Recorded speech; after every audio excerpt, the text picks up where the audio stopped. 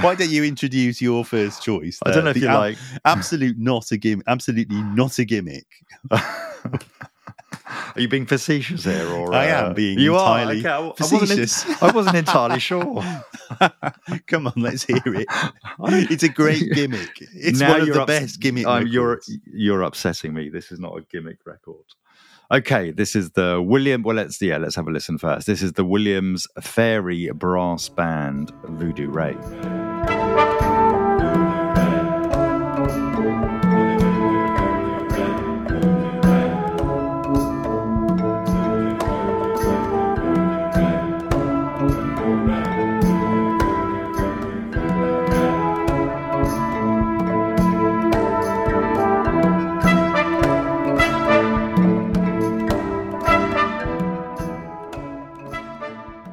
Can't you believe you called it a gimmick record? But anyway.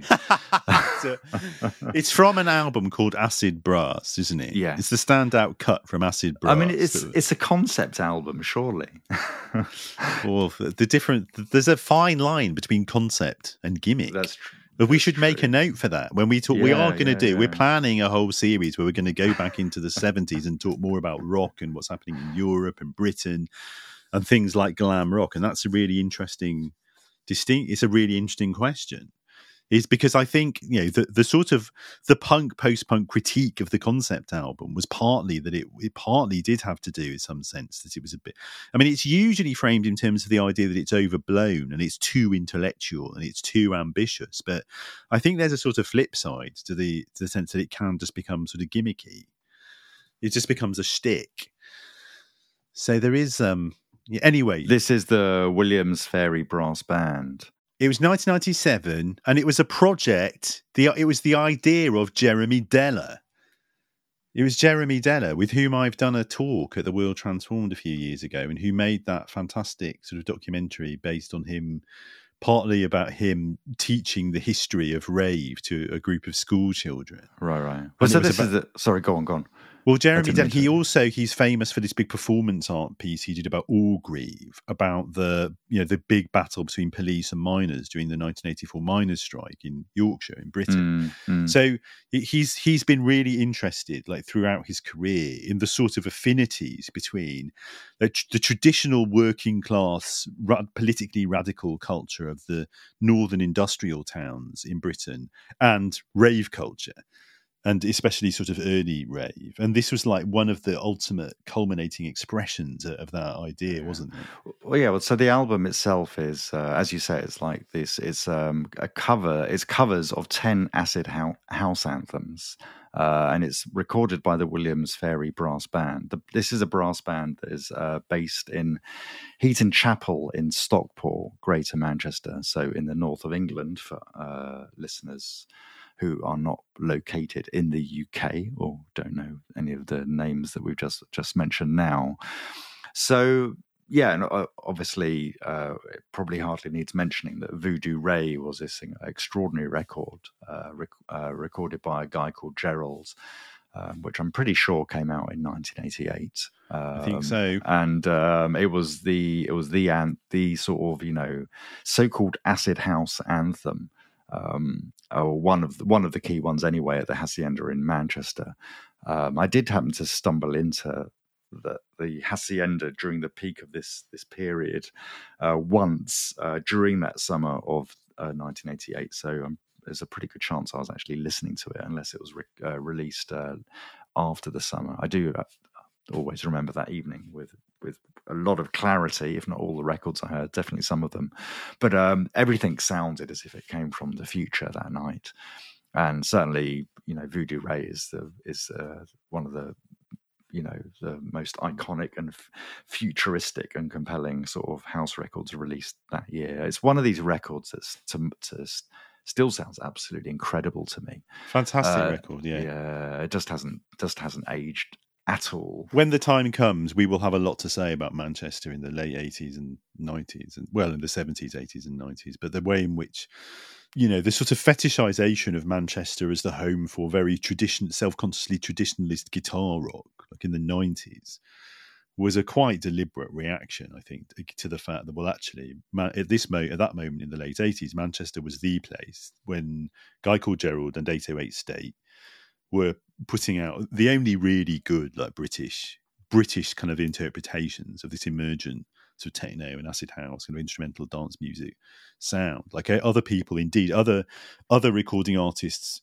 were trying to do it, and they mostly did indeed sound like sort of gimmick records, what people would do, people like KLF and even sort of Psychic TV, people like that were doing. But it was really, and the early efforts by people like Paul Oakenfold, Danny Rampling weren't particularly inspiring, but the people who really found a distinctive musical vocabulary that was, building on what was coming out of Detroit and Chicago, it was these guys. It was 808 State in Manchester, and above all, a guy called Gerald. A guy called Gerald. He's one of the.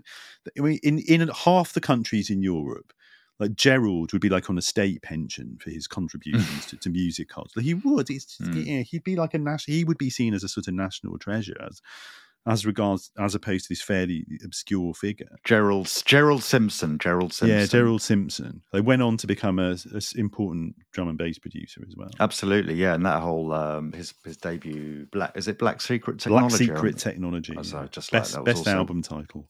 And it's also like one of my favorite drum and bass albums.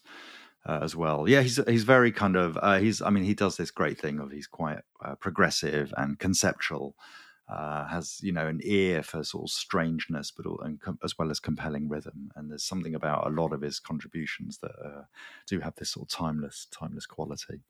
But this idea that acid brass, it was such a kind of unexpected thing when it happened. I mean, it came out in the late 90s, so it's about 10 years after the moment of music that it was celebrating.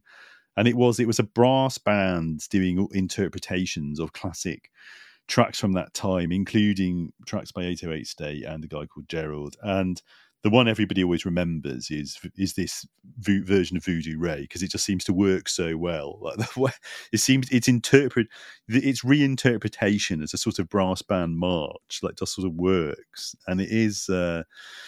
And the brass band is, it's very Christmassy. Exactly. Well, that's one of the kind of but this is what I was going to ask you. I mean, I don't know if is it particularly Christmassy, because it's also just something that I would associate with, like, working class community, and it's very communal. It's very participatory. The brass bands are big.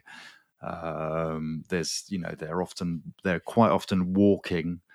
As they're playing as well. So there's something about this kind of collective communal movement that goes into the brass band that establishes some sort of slightly improbable affinity with the dance floor, maybe. I don't want to push that one too much. No, I think that's definitely true. I mean, we should explain for listeners who might not have grown up in the UK or just might not know this, the brass bands, meaning a fairly large, a sort of orchestra of maybe between 10 and, 20, 30 instruments, or all of them brass instruments, became from the sort of mid 19th century, I think, an institution of working class culture in the industrializing and industrialized regions, places like parts of Wales and the north of England in particular. And it really became a central feature of life, especially in mining communities, that it would become a major creative outlet for people, usually men, who were working in these communities. And it was also a sort of sign of a certain degree of respectability and status, that you could afford a brass instrument and you had the discipline and leisure to learn how to play it. I mean, I think that obviously the thing about the brass band as I was growing up is it always sounded sort of plodding. The percussion would be on the plodding side.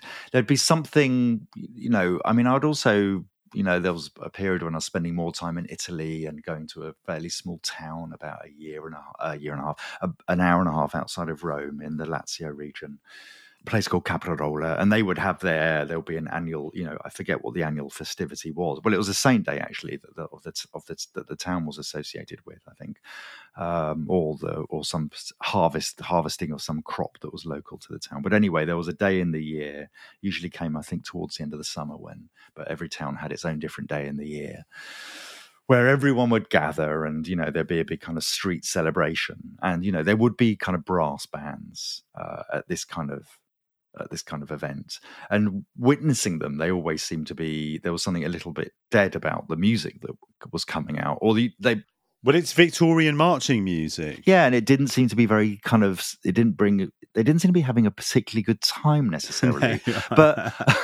But there's no reason they shouldn't be having a good time. And I suppose the reason I like this Voodoo Ray or the Williams Fairy Brass Band is because I think they're actually, they're doing it's quite interesting, and they're obviously drawing a very important emotional connection as well between, progressive kind of acid house, which did take off particularly in the north of England, and historic working class communities. It ties into Northern Soul. It's, yes, it's true. All of these things. I mean, the classic repertoire of the marching bands in the States and the brass bands in Britain is Sousa, the 19th century composer who composed marches, and they are technically they are called march. They're referred to as marches. They're based on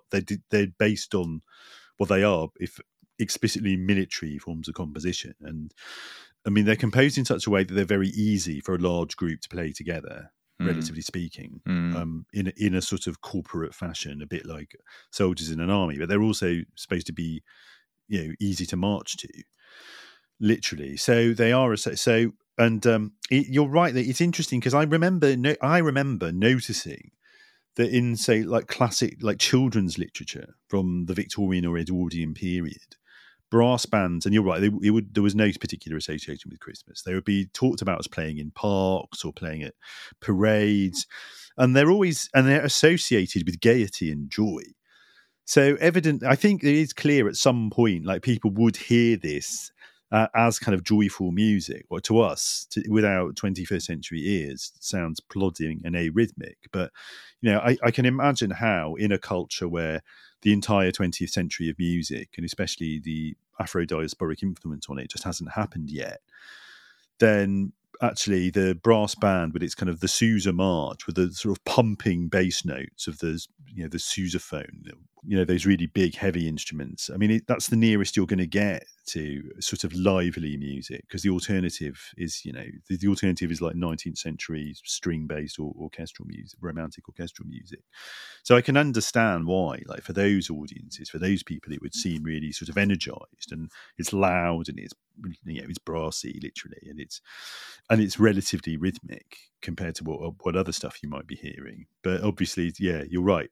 And of course, this is the whole concept which Deller put into practice, the idea that, well, it should sound that way, and it doesn't really, the classical repertoire doesn't sound that way to us anymore. So let's get a different repertoire and make it work. So it is sort of genius, actually. So have you changed are you changing your original opening line that this is just some sort of a musical cliche then? Well, I said gimmick. Gimmick was there's no question it's a gimmick. But it's a very good one. It's a really good one. All right, a good gimmick. It's an inspired concept. You're right. It is a concept and it's inspired, and it was brilliant. And I think I should say as well, people will probably know this, but this whole notion of the romantic relationship between the radical mining community and the brass band was dramatised in the popular film Brassed Off, a kind of almost unwatchably sentimental version of it. But it is, but interesting. Brassed Off is an interesting cultural artifact in our culture, because it's one of the examples of the way in which modern, maybe postmodern, sort of 21st century British culture has sort of processed the trauma of the destruction of the mining communities. Brassed Off and Billy Elliot. I was going to say Billy Elliot. I was just trying to remember I was trying to remember the role of the brass bands in Billy Elliot, but I was pretty sure there was something. I don't remember. Those were the two. It's very hard to separate the two films in one's memory, but they're sort of the same film, basically. Anyway, Good. We should move on. Yeah, we should move on. Okay, so what gimmick have you got for us then, Jem?